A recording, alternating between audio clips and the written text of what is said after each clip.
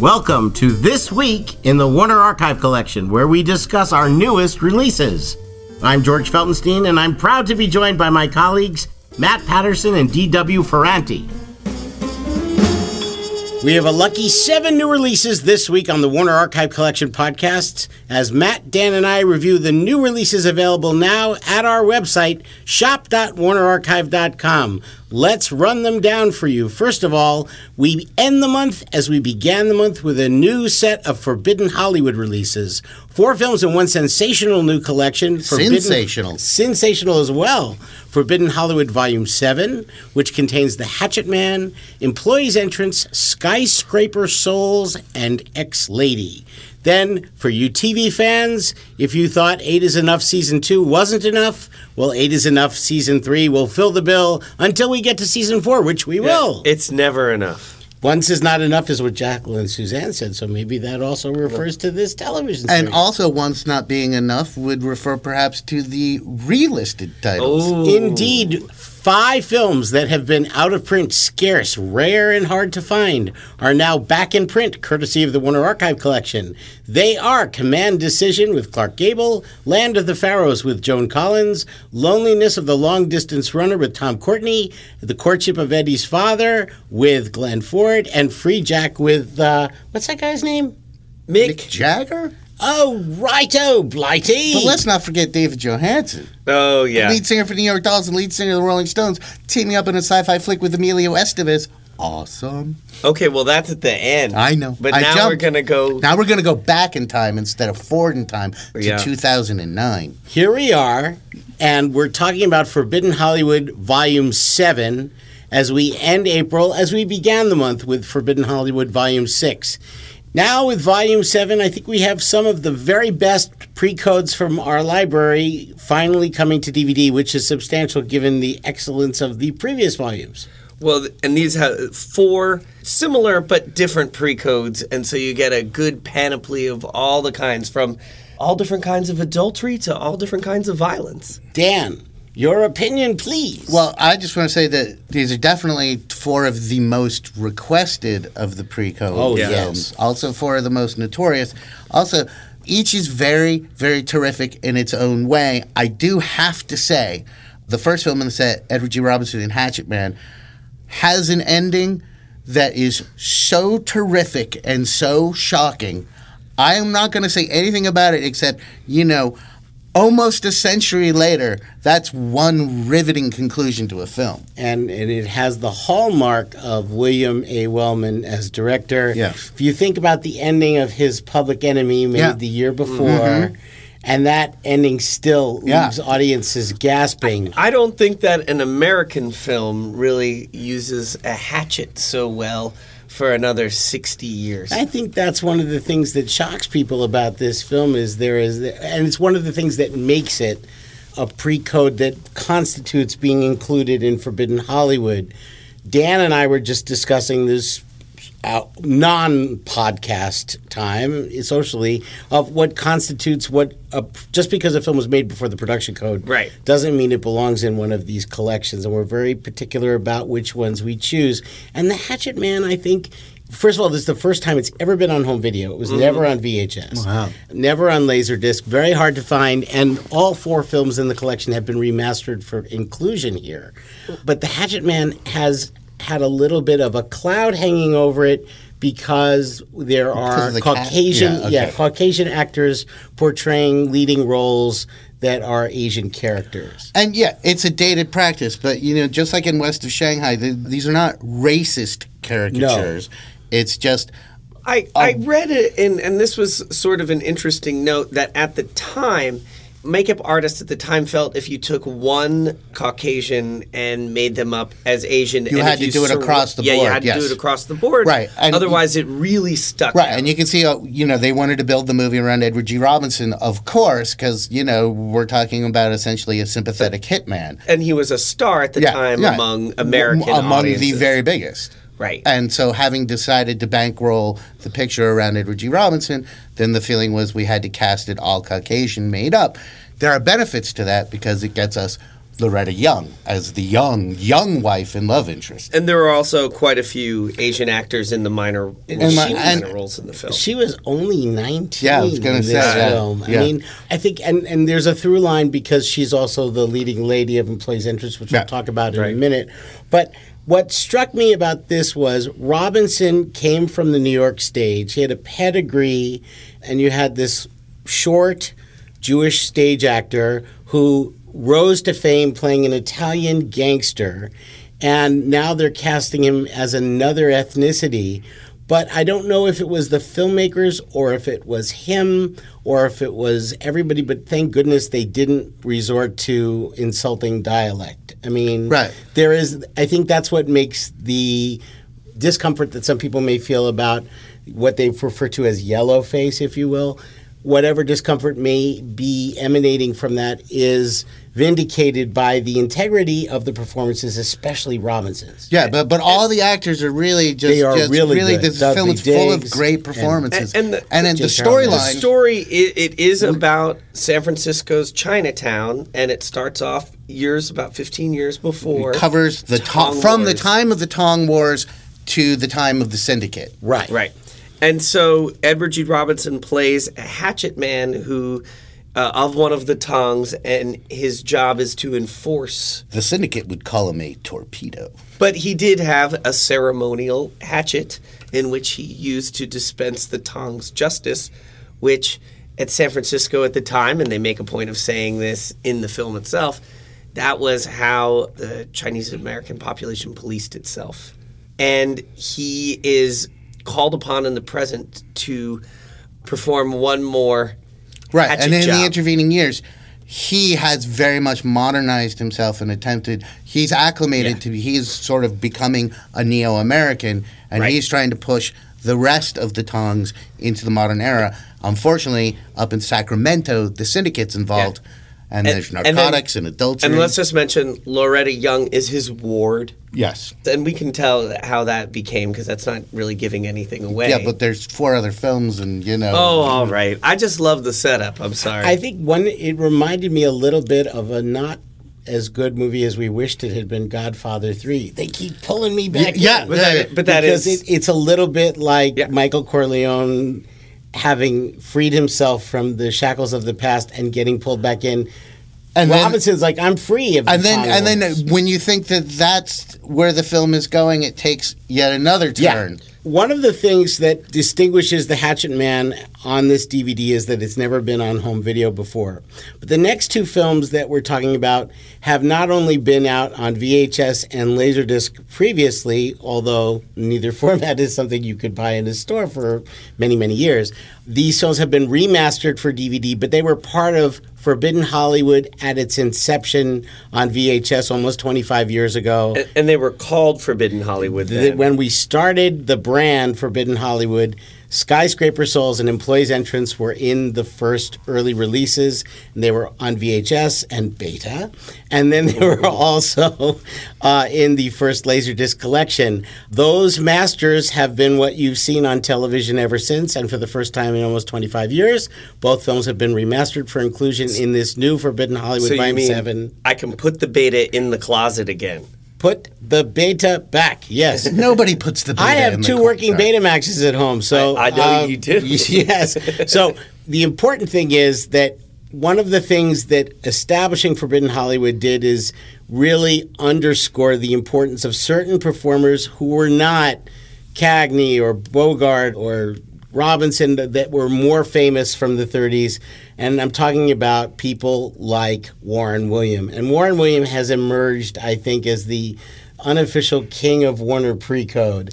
And we have actually an MGM as well as a Warner because Skyscraper Souls, he was lent out by Warner Brothers to MGM. And what's interesting about Skyscraper Souls is it reminded me of the Mind Reader in that we have a scoundrel with scruples. Oh, yeah. And William makes it absolutely... Because Employees Entrance is much more of a classic... He's a scoundrel without scruples. Just a scoundrel without scruples. But this one, he's a scoundrel, but he's really sympathetic, and he has a code of honor. And he tries to follow it. But both of these, and again, as you said, these are established pre-code... These are tent poles of Forbidden Hollywood. Right. And they've got adultery. They have poor moral choices and actions, and there's violence in them. And the sexual freedom. Yes. That would certainly be so many things that would Substance be abuse. absolutely Narcotics. verboten. And the boozing. One thing I noticed, I couldn't help but notice, it's sort of a funny backwards thing, is like, so I was watching these films, not only is Warren William in both and plays Entrance Skyscraper, Wallace Ford is in both. And Yes. as I was thinking, the formulation that came to my mind, and this is why it was funny, was Wallace Ford, who is best known for Freaks. Right. Which no one would say that. And A Patch of Blue Yeah. in 1965 Yeah. as an old man. But, he's a totally forgotten actor that people don't really talk about. And he has very prominent roles that are very similar. Yes. These films are so similar, and yet they that's came from interesting. two. It's like MGM, there are two films that MGM made that are very Warner-like.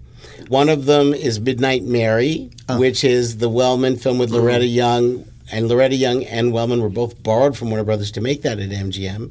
And Midnight Mary, we can talk about this a little later, is part of the Warner Archive instant streaming service in high definition. Oh, that's a good But one. Midnight Mary was part of our William Wellman Forbidden Hollywood Volume 3, but was like, it felt like a Warner picture made at MGM. Skyscraper Souls Absolutely, yeah. feels very much like that as well. And the telltale sign that it's MGM is it's a little longer. Because if it was made at Warner Brothers, it would have had probably 10 minutes less on the running time. See, I thought you were going to say Maureen O'Sullivan. Well, that too. Now, Skyscraper Souls, he plays the boss of a building. And then Real estate developer and banker Right. who has made an improper loan, and now he's in danger of losing the skyscraper that he's devoted his life to. And it's also about the people who are in the skyscraper and their lives. Unlike treacly, cloying British dramas, when America goes upstairs, downstairs, it's all working people. And it's 100 floors. And it's 100 floors, but yes, it's class and work. And then Employee's Entrance is about a giant department store. Giant department store, and it's a very And similar he's thing. the big boss. He's the big manager, and it's a upper floor, lower Right. floor. Both of these films, I don't know why, but in rewatching them for the work that we were doing for this set, it made me think of looking back at corporate America Yeah. in various past times, and it made me think of Mad Men, and I don't know why. Oh. Probably because of the promiscuity and the backroom peccadillos of bosses. I don't know. But also just it's like just sort of like some of our colleagues at work who weren't so familiar with these pre-code films when they have seen them, they're like, oh, people were just like us back then. I guess And it's that's like, it. Yes. Yeah. But I hadn't really spent a lot of time watching them recently. I had watched them a lot when we worked on them in the late 80s, the early 90s, but it's like a revisitation with a new context. It's the workplace power sexual dynamics that are the same. That's a perfect because way of- they are unequal. Yeah. And everybody's trying to get an angle or an advantage or get something out of other people and not in normal ways. And that's the drama. I thought of the character of Marie Teasdale, who's basically the mistress of Warren Williams in Skyscraper Souls, and the mentress, the mentor, the lady mentor of Maureen O'Sullivan. She is best known in my mind for singing "Spin a Little Web of Dreams" in fashions of 1934. Right. And I think that's how most people really know her. But her role in It's pivotal. in this Yeah, film I mean, is very pivotal. and she's really the good. fulcrum for the whole drama. She is the Joan. Yeah, I mean, Well, she and that's connects- there you go. There's again that Dan, I was surprised though that you didn't really see Employee's Entrance as the tale of a store detective. I was gonna do that shtick. What store detective? Pray tell. We all know Matthew. what happened in this film as it was running, and then the credits, and then I went ding. It's probably one of the best scenes of the film when the store detective, played by drumroll, please, Alan Jenkins. basically tries to implicate that a customer has done something improper. When, in fact, it's really not clear whether she did or she didn't, but she's wealthy, and her husband is a columnist for the newspaper, and basically she walks out of the joint with a very expensive item courtesy of the misjudgments of one actor by the name of... Alan Jenkins. There you go. That's one of the things about Employee's Entrance is it's very, very dark and serious at times, and then But- there are these fade-outs. Alice White as the she's the Joan also. Well, you know? yeah, and because we just watched Sweepings, Right. which is also the tale, because these take place over a period of years Right. and follows the workings of a department store. But this is a little different than Sweepings. But I feel like I know what it would be like to be in a department store of this era now between those two films. Now, the last film in the collection has been available on video before, but has also been remastered from new film elements. Looks really great. Is Ex-Lady with Bette Davis and Gene Raymond. Now, this was not previously in a Forbidden Hollywood collection and deserves to be because it deals with the validation of there is no need for the convention of marriage. Well, what's really funny is about watching this, and I mentioned this to Matt, is like having to then also watch 8 is Enough. Yeah. And the conflict in Ex-Lady is that Bette Davis and her lover have decided they don't need to get married. They can cohabitate. And parents are very upset. And they feel that marriage will ruin their relationship. And marriage is an outmoded institution. And now, talk about Mad Men. So we go ahead almost 50 years, and you can see Tom Bradford having the same conversation with his children as if the previous 50 years never happened. Well, and thanks to the production code, most of those, 40 of those 50 years were erased. Yeah. From 1934 until the 60s. So this is about 35 years. So the basic setup for Ex-Lady is Bette Davis, and this is really her first headlining role.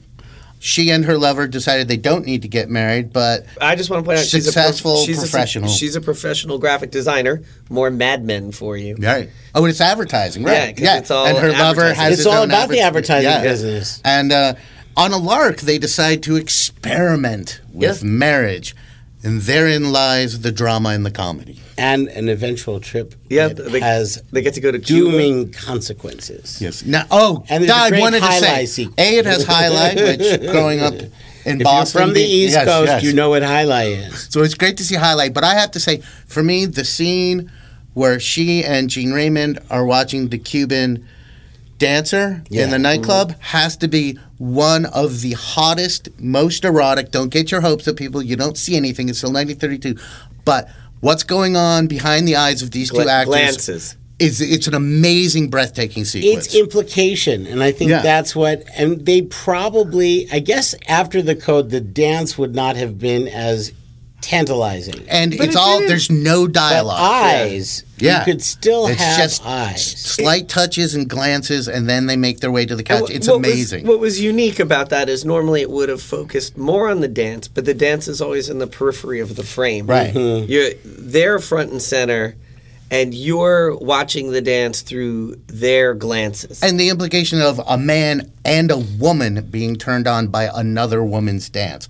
I don't Right. think we would see that for decades either. No, there's an implied eroticism, and this film had a somewhat sullied reputation years later, undeservedly, because this is the film that was excerpted in Whatever Happened to Baby Jane to show what a bad actress Jane Hudson was, as opposed to her older sister Blanche, played by Joan Crawford. So the Joan Crawford film excerpted in Whatever Happened to Baby Jane, Sadie McKee, is an excellent film.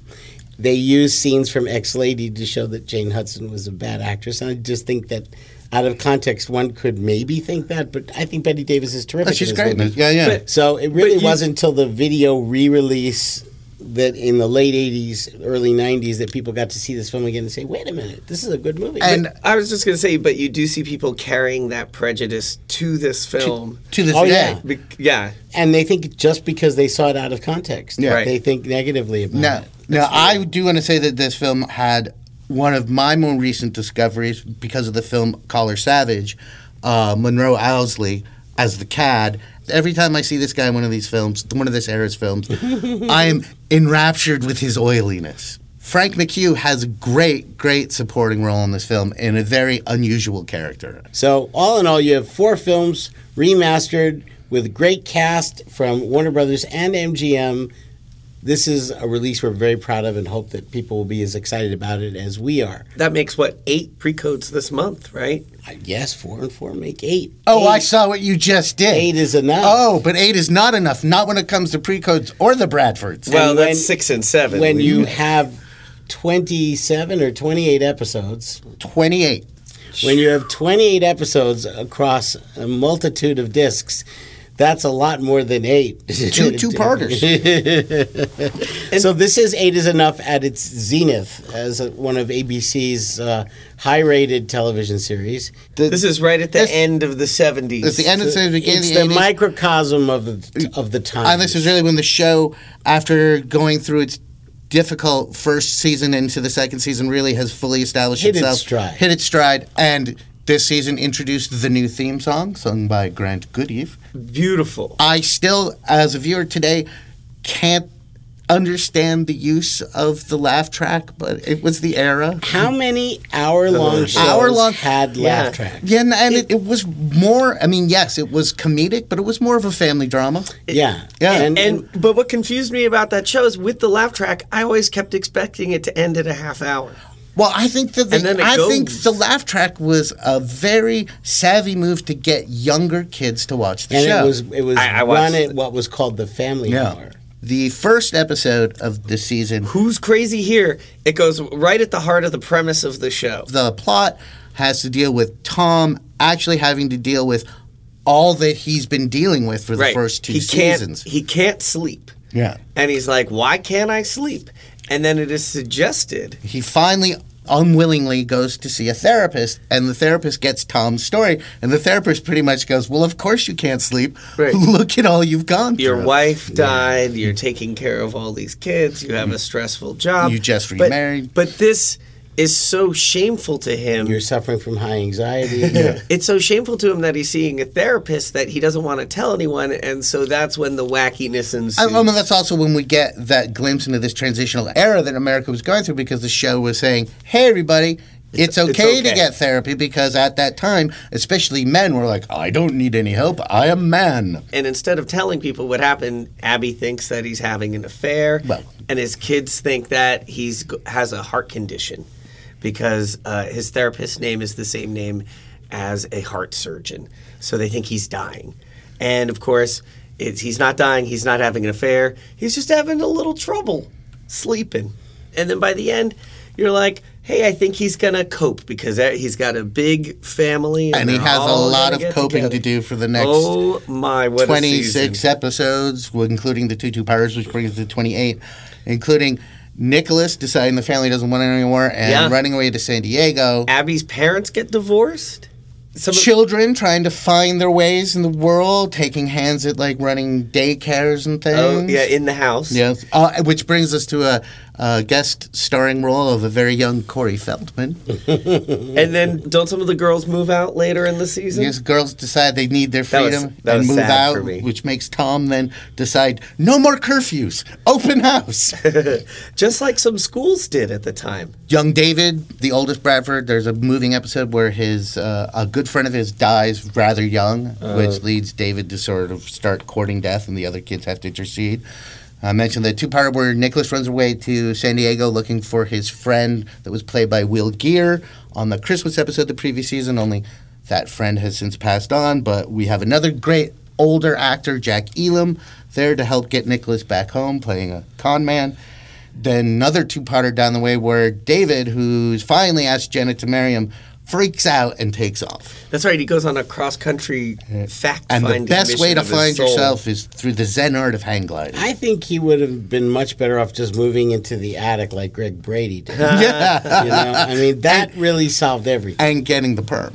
Yeah, that's true. Now, I'm gonna- 8 is Enough is one of our most popular series, most requested series, and when we put out season 2 right before Christmas, people were barely done digesting. I was like, where did they have the time to finish season 2? It was And like it's 2 where's days season later. three? When Where's is season it 3 coming? coming out? She mentioned Rosanna Arquette plays a young high school girl who's pregnant, another sort of There you go. big Social storyline of the issue. time. And then Growing Pains, Tracy Gold is found in this, as well as Abe Vigoda playing a pissed-off senior citizen as only the great Abe Vigoda can. Oh, I thought he would have been Nicholas's new friend. No, that was Jack Elam. Oh, okay. Well, 8 is Enough, the complete third season, now available at our website, shop.warnerarchive.com. And now, talk about availability. we have 5 fantastic feature films, which were on DVD, went out of print, and are now back through WAC. And we can start by talking about the oldest and wisest possibly in the bunch, and that is Command Decision with Clark Gable. Well, not just Clark Gable, though. Boy, what a cast. This film, and also a film that was made at 20th Century Fox just a little bit later called 12 O'Clock High. Mm-hmm. These films, both of them, were used for executive decision training seminars. Oh, that's in the 70s and 80s. Huh. That they would show these as about making the right decision. Someday you may have to lay off half your staff. Leadership and making decision under, protest or under extraordinarily difficult conditions. I don't think people do this anymore, but it was very, very popular for several decades, and there were people that specialized in hiring themselves out to companies getting big bucks to do training seminars with Command Decision and 12 O'Clock High. I so want that job. Now this movie, the setup, and it was based off of a play. You can tell. This is a war movie. You do see the proscenium within the war theater. The actors are so good. You are swept up in the story, but you do notice that the film... It's just talking, but what good talking. And there's some stock footage, but there isn't really even combat stock footage. Right. Now, the setup is, of course, very similar to Dawn Patrol. Yes. But that had aerial dogfights, but all the drama took place because it was about a bunch of commanders feeling the pressure of their command and sending people out to die. But what's interesting in Command Decision is it's sort of... The pressure isn't coming from the air ground troops and their general. That's right. Rather, the pressure is coming in from outsiders in Washington and the press who see what he's doing as wasteful, whereas the boys in the planes and he know how crucial what they're doing is. Now, Clark Gable plays the 2-star, I think he's a 2-star general? He's a brigadier general. Who is in charge of a squadron of B-17 bombers stationed in England. And he's sending them on a series of daring raids. Daring daylight precision bombing raids. Past the point of fighter escorts. Deep into Germany. And we don't know why. And we're losing record number of bombers on these things. Now, let's just run down some of the cast. Oh, yes, please. Walter Pidgeon plays his superior officer who has worked very hard to get the Army Air Force off the ground alongside Billy Mitchell and sees what Clark Gable is doing is perhaps putting that into danger. Van Johnson playing the Van Johnson role of the saucy enlisted man. Professor Quatermass himself, Brian Dunleavy. Oh, yeah. As the other general. Then we got Charles Bickford, John Hodiak, Edward Arnold, and in a small but really nice performance, Marshall Thompson from Daktari. Right. Now, Clark Gable, wasn't he in the Air Corps himself? He was in the Army. Army Air Force? I think, right after... After Carol Lombard died, he enlisted and really wasn't interested in anything except fighting the war because Carol Lombard had been so invested in the war effort. She was like the major... all accounts indicate that was an unbelievable love affair and marriage, and so his level of devastation was such that he was, really out of reach for quite some time and solely dedicated. So when he came back to MGM, he was looking for roles that dealt with post-war kind of thinking. And both in looking back at World War II as well as post-World War II. I was just going to say that I dug up some information that he had flown 5 missions as a gunner in a B-17 bomber. So he knew what he was doing. It wasn't that he was making training films. He was really on the front lines. He wanted to know that he would, risk his life for his country, and he was a great citizen. He talks down a gunner, I guess, who's taken over. Oh, that scene is wow. There's a guy who's trying to bring a crippled B-17 in for a landing, but he's a tail gunner and he isn't a pilot. And there's this just great scene where you don't see him, you just hear him over the radio, but you just see Gable's face. And you see him just trying to bring this guy in and bring him home. And I love that scene. I don't think people give him enough credit. Gable? Yeah. Well, I think they give him too much of the wrong credit. Right. Because, as the super dashing, handsome, the Rhett Butler side of Clark Gable, which he is, Which is not to be sneezed at. not nor at all. the It Happened One Night Oscar-winning side I of mean, Clark Gable. because this is a super, but his just solid dramatic Right. chops are amazing. And if you look at films like this, The Hucksters, which came before this, which we put out about a year and a half ago, the level of excellence in his acting, the quality of his work is really superb. Because like Henry Fonda is justly noted for like how solid he is Right. in every role. Right. But Gable too. Right. And if you look at some of the other films that we put out, like Any Number Can Play, Lone Star, all the films of the post-war Gable I think was less dashing and much more gritty. And we talked about this earlier with, a couple of weeks ago with Never The Let Me Go. 50s. Yeah. And I think the post-war Gable people need to come around because people kind of, I think, in the popular imagination go, Happened One Night, Gone with the Wind, Misfits. And they missed Yeah. this whole crucial era where that he was kind of where I was a going, yeah. working dramatic actor who really just delivered solid role after solid role And after this solid film role. was a huge hit at the box office. I would hope so. This is a And great movie. It's pure drama, just based off the stage, and they didn't change a heck of a lot. I mean, you would have and thought it's there. the temptation would have been to like throw in the More. bombing runs because Right. it would have been big drama. And then Sam Wood was the director, and I don't know if it was in order to be more fidelious to the source material. He just wisely said, it works better if we don't see the bombing missions because then we're in the unknown that the actors. And are I think also the characters. play itself Yeah. was well received. You're enough. making the command decisions. They don't know what's happening. Right, the whole point is you They send find out people away later. and you don't find out until later what's Right. happened. and you have to live with the consequences. Which brings us Which to makes the we have consequences. people willing to give their lives for their country because Oh, Command Decision is about people willing to give their life for their country, Oh, that's whereas nice. Land of the Pharaohs is about somebody willing to give his country for his life. Now, this film stars Jack Hawkins and was the American screen debut, I believe, of Miss Joan Collins, and was filmed here at Warner Brothers in breathtaking CinemaScope and alluring Warner Color. And believe me, when you see Joan Collins, you'll understand the breathtaking. There you go. And one of the film's most interesting qualities is the composition of the photography, which is why in many instances this film is actually studied in film schools because of How to set your CinemaScope? basically, Yeah. yes. And Scorsese in particular has noted the compositions in this picture, which I thought were quite interesting coming This from him. movie is so very interesting. I mean, it starts off, so you see Howard Hawks, and then you got Howard Hawks doing the big sweeping biblical era desert Yeah. sweeping. And then you get about 20, 25 minutes in the film, and then you actually discover that the film you're watching, this spectacular CinemaScope epic, at its heart is a film noir. Yes. It's a very, very personal. There's no heroes in this film No. at all. Well, the Egyptian people. There's a Yes, voiceover. the Egyptian people and the But capture. when the voiceover stops explaining to you about the grandeur of the Egyptian people, Yeah. then the movie really starts. Oh, and like a film noir, we have the voice Yeah. of God narrator too. Yeah. But I mean, it's like, this is about conniving, selfish people caught up in their own schemes that inevitably leads them to a dark and ironic doom. I think It's all that's a there. noir picture right there. Well, and Only it's bright, it's color, it's sun. Joan Collins It's is scantily clad. Joan Collins plays a Cypriot. Cypriot? A Cypriot from Cyprus, a princess who is given to the pharaoh in lieu of money because they are a poor nation.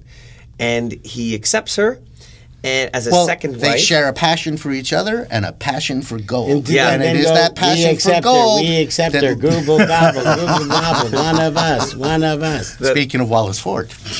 and they do like gold, but there's a certain gold that she is not allowed to have. Yes. But again, you see in her eyes, she is She's going gonna to get have that, yep. that gold. We also have to note that the music in this film is Yes. incredibly stirring. This is a cult favorite that was out of view for a long time, was out on DVD briefly. Now we bring it back. And now we move into the 60s with a very, very different kind of film, probably 180 degrees different. No, and yeah. yet there is a relationship because we had a British leading lady in the last film. Oh. This next film is a UK import of great importance. And it's Tony Richardson is the director of this film, The Loneliness of the Long Distance Runner, starring Michael Redgrave and Tom Courtenay. And this is Tony Richardson really... Dan, you probably can speak a little bit about this. There was really kind of a new British cinema. There's like the new the free late cinema. 50s, Yeah. the early 60s. It was called free cinema. Yeah. I just said that. Oh, I thought you said new free.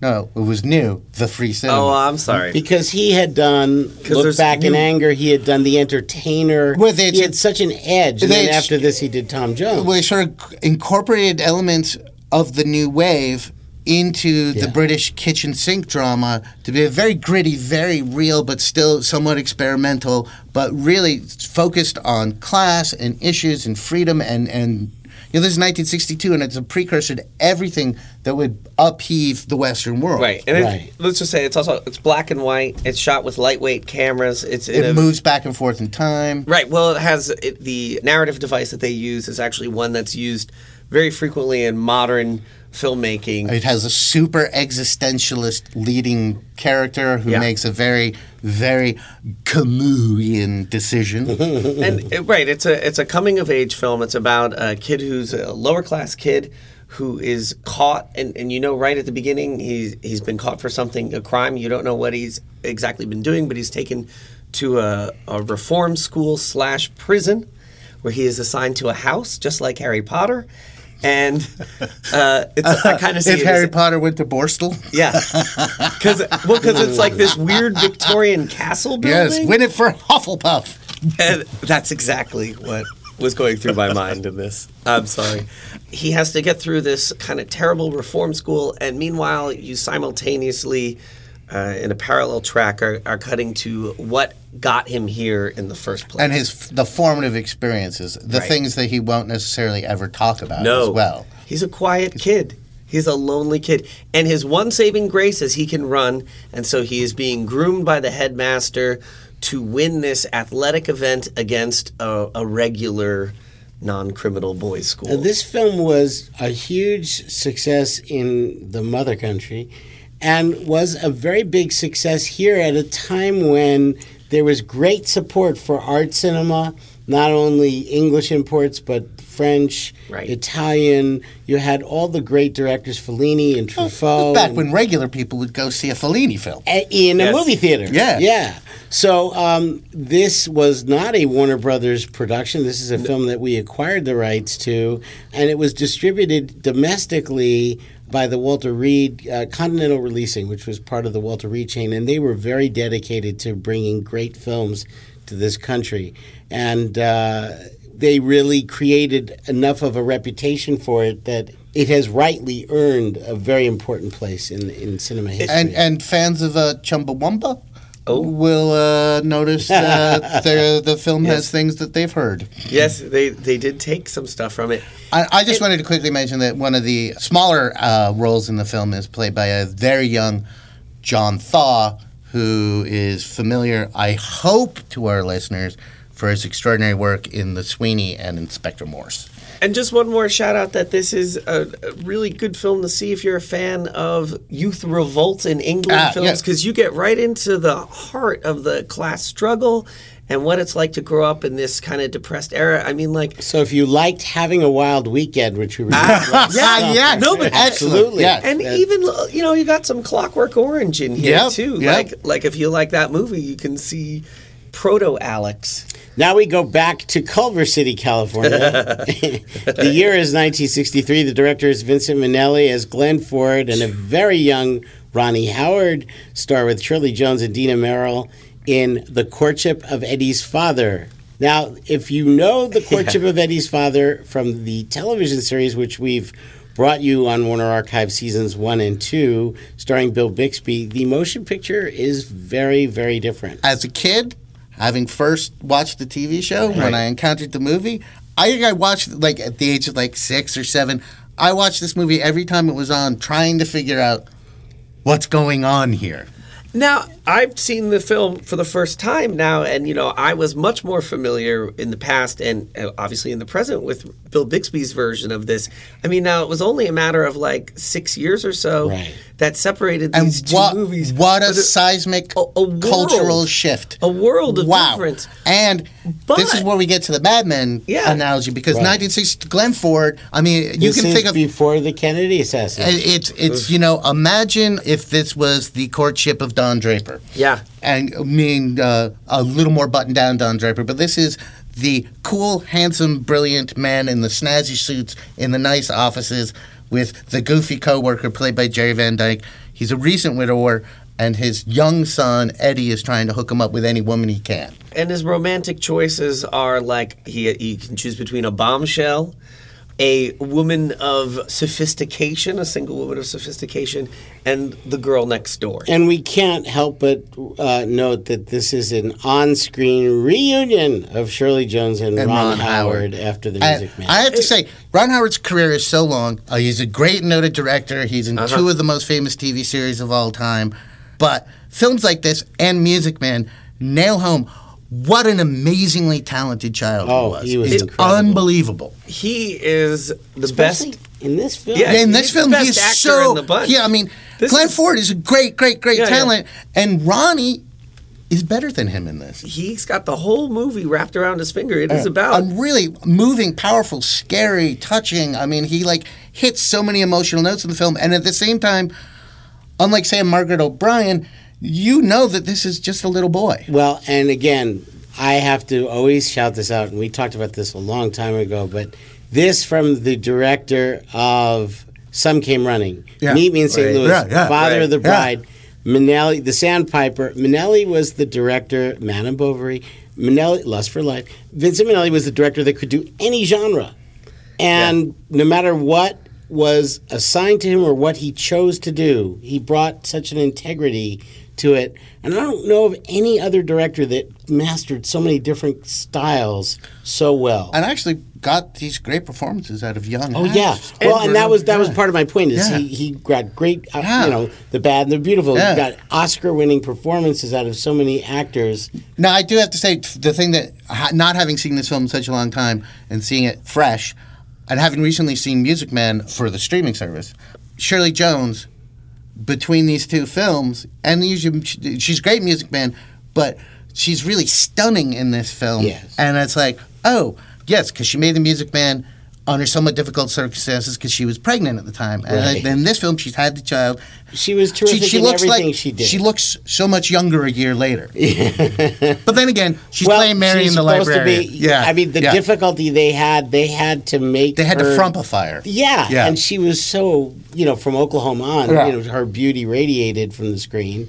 And we should mention Stella Stevens. Well, let's put it this way.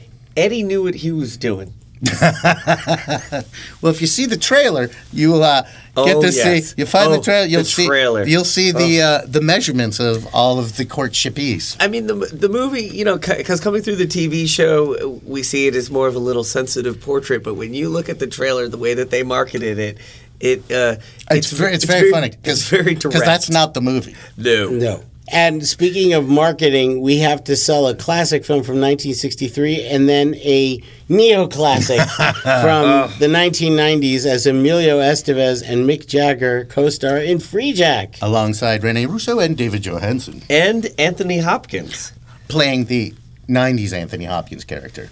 This is Anthony Hopkins right on the crest of the fava beans, wouldn't you say? Mm. Yes, he certainly was, because this was definitely shot in 91, came out in 92.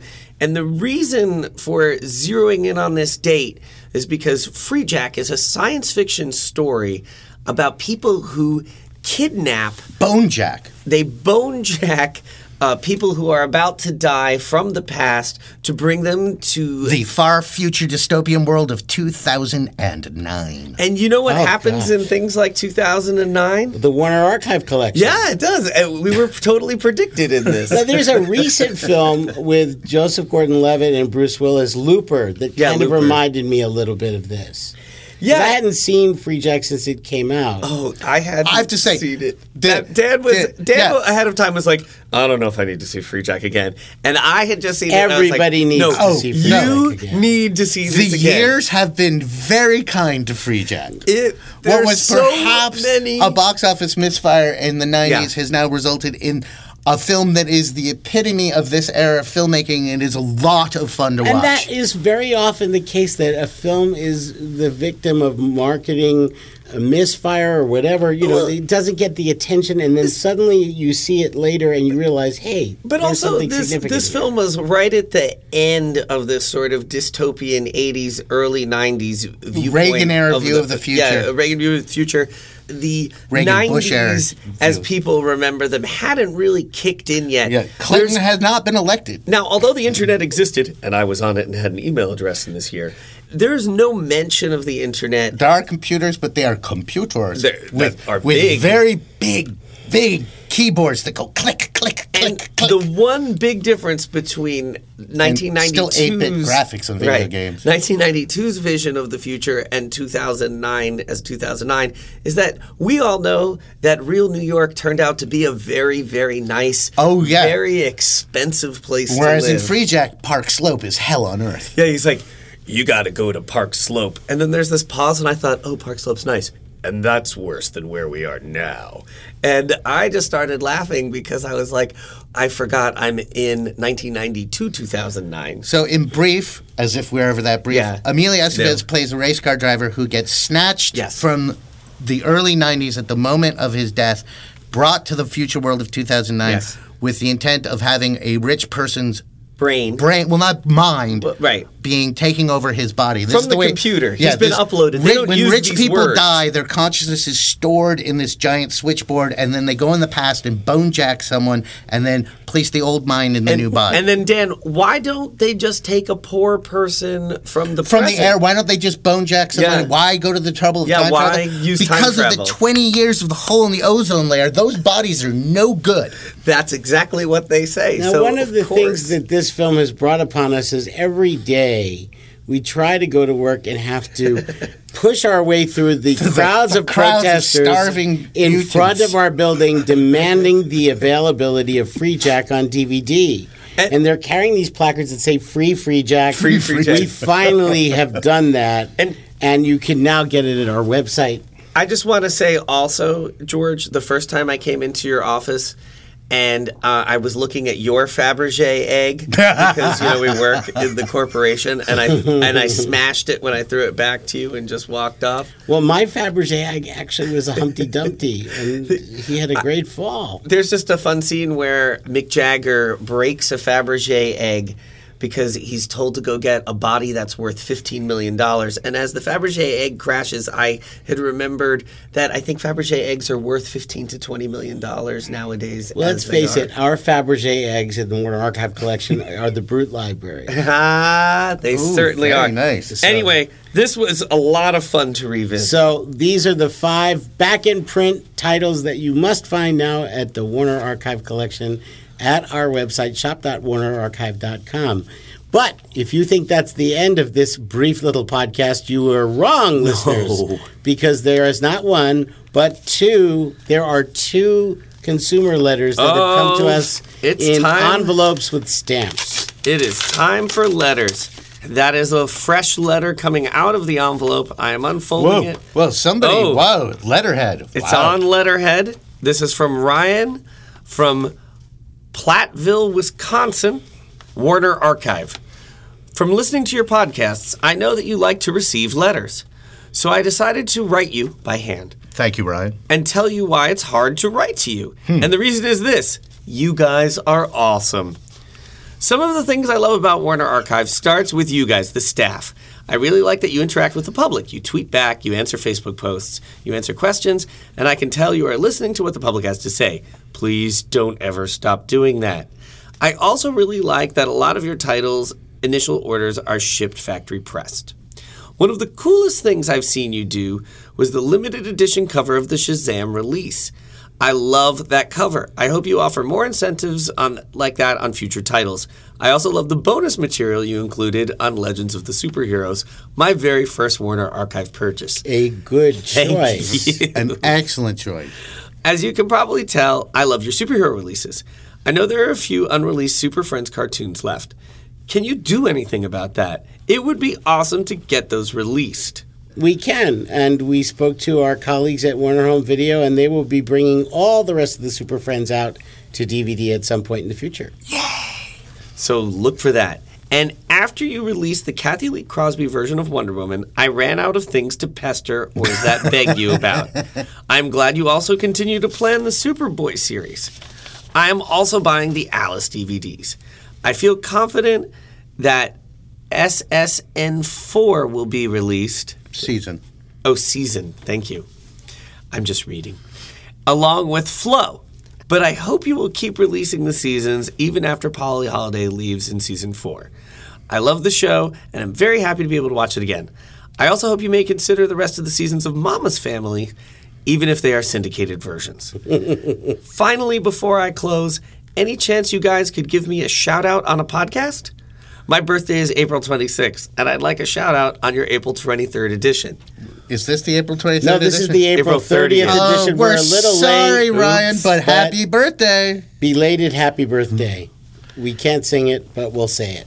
All right, well, thank you, Ryan. Well, we can say for he's a jolly good fellow. That's right. That's what they usually do. And nobody can deny. And nobody can deny that we thank you for sending that letter. Thank you. Letter number 2 comes from Mr. Pat in Burbank. Burbank. All right, now this is a heavy It's a local envelope. boy. I'm thinking he may have done something here. Oh, look at this. Not Stamp only self- is it... You know, it's in Burbank. We probably could have brought it to your he house. sent you what you've longed for. Yeah, not Our only... first S-A-S-E. Sace And and is it in crayon. Not Kudos. only- Kudos. Not only is it in multiple colors of crayon, Kudos. Burnt sienna. we have a self-addressed stamped envelope with a With Carmen Miranda stamp. Oh, thank you, Pat. Okay, now let's get to the letter. Well, you'll see. Oh, look, there's even a protective coating. Well, that's so that nobody would see the check inside. Turn it around. That's the back. Oh, that is the back. Thank you. Hi, fellas. Hi, Pat. That would indicate the beginning of a letter. Thank you, Dan. First time, long time, as they say on the radio. I am writing to thank you for bringing Whoopi and Kid Millions to availability. You're welcome. I was also planning to chastise you for not heralding this tremendous news, but then I found I was one podcast behind and almost missed it. Now that the wait is over for those titles, can we look forward to editions of Palmy Days or my favorite Roman Scandals? I love my Eddie. No love for the kid from Spain or Strike Me Pink? Come on. All 4 of the other Goldwyn Eddie Cantor movies we hope to bring your way. If Whoopi and Kid Millions sell as well as we think they're going to, that should certainly make the possibility very, very likely. Matt, Dan, and George, thanks for the great work and entertaining, informative podcasts. I hope someday to meet you all, underline in pink crayon, especially George. You've been my hero since I first saw you on TCM. Best regards, Pat. P.S. I'm 49. I don't like writing in crayon. Well, we thank you for writing crayon. Now we have to And so figure does out Binny and Smith. what to put in this safe. Well, Dan, I'm going to leave that in your hands. This won't quite fit. And now you can send your self-addressed stamped envelope or just a letter or whatever you like to Warner Archive Collection, B160-8, 3400 Riverside Drive, Burbank, California, 91522. Now, before we wrap up, we're going to take a little minute to talk about what's on in the streaming service. George, you got a good streaming recommend? Well, to refresh people who don't know about it, Warner Archive Collection is now streaming with Warner Archive Instant, and people who want to find the Warner Archive Instant service can go to instant.warnerarchive.com. There is a website portal, and you can also stream content on Roku. And if you stream content on Roku, you can stream some of it in HD. And one of the great pleasures of Warner Archive Instant is being able to see classic films in true 1080p HD that have only been available on DVD in standard definition and cannot be seen on television in true high definition. But through Warner Archive Instant, you can see them that way. And one that we should talk about right now, per Dan's very wise suggestion, is Midnight Mary. If you're a fan of pre-codes, this is filmed as pre-code as they come. Loretta Young, 19 as well in this? Yeah. Well, she's close to 20. Close to 20. Yeah. Playing a woman. This later on would become a woman's picture, but at the time it was a startling and sympathetic picture about the societal forces that drive good people to make bad decisions. It's steamy, it's salacious, it's fascinating, it's dramatic. That's a good recommendation because I haven't seen that one. Has a great co-star. And if you sign up, you get the first 2 weeks are free. Just wanted to mention that. And also, I think Courtship of Eddie's Father, what we just talked about earlier, that's also available on the streaming service.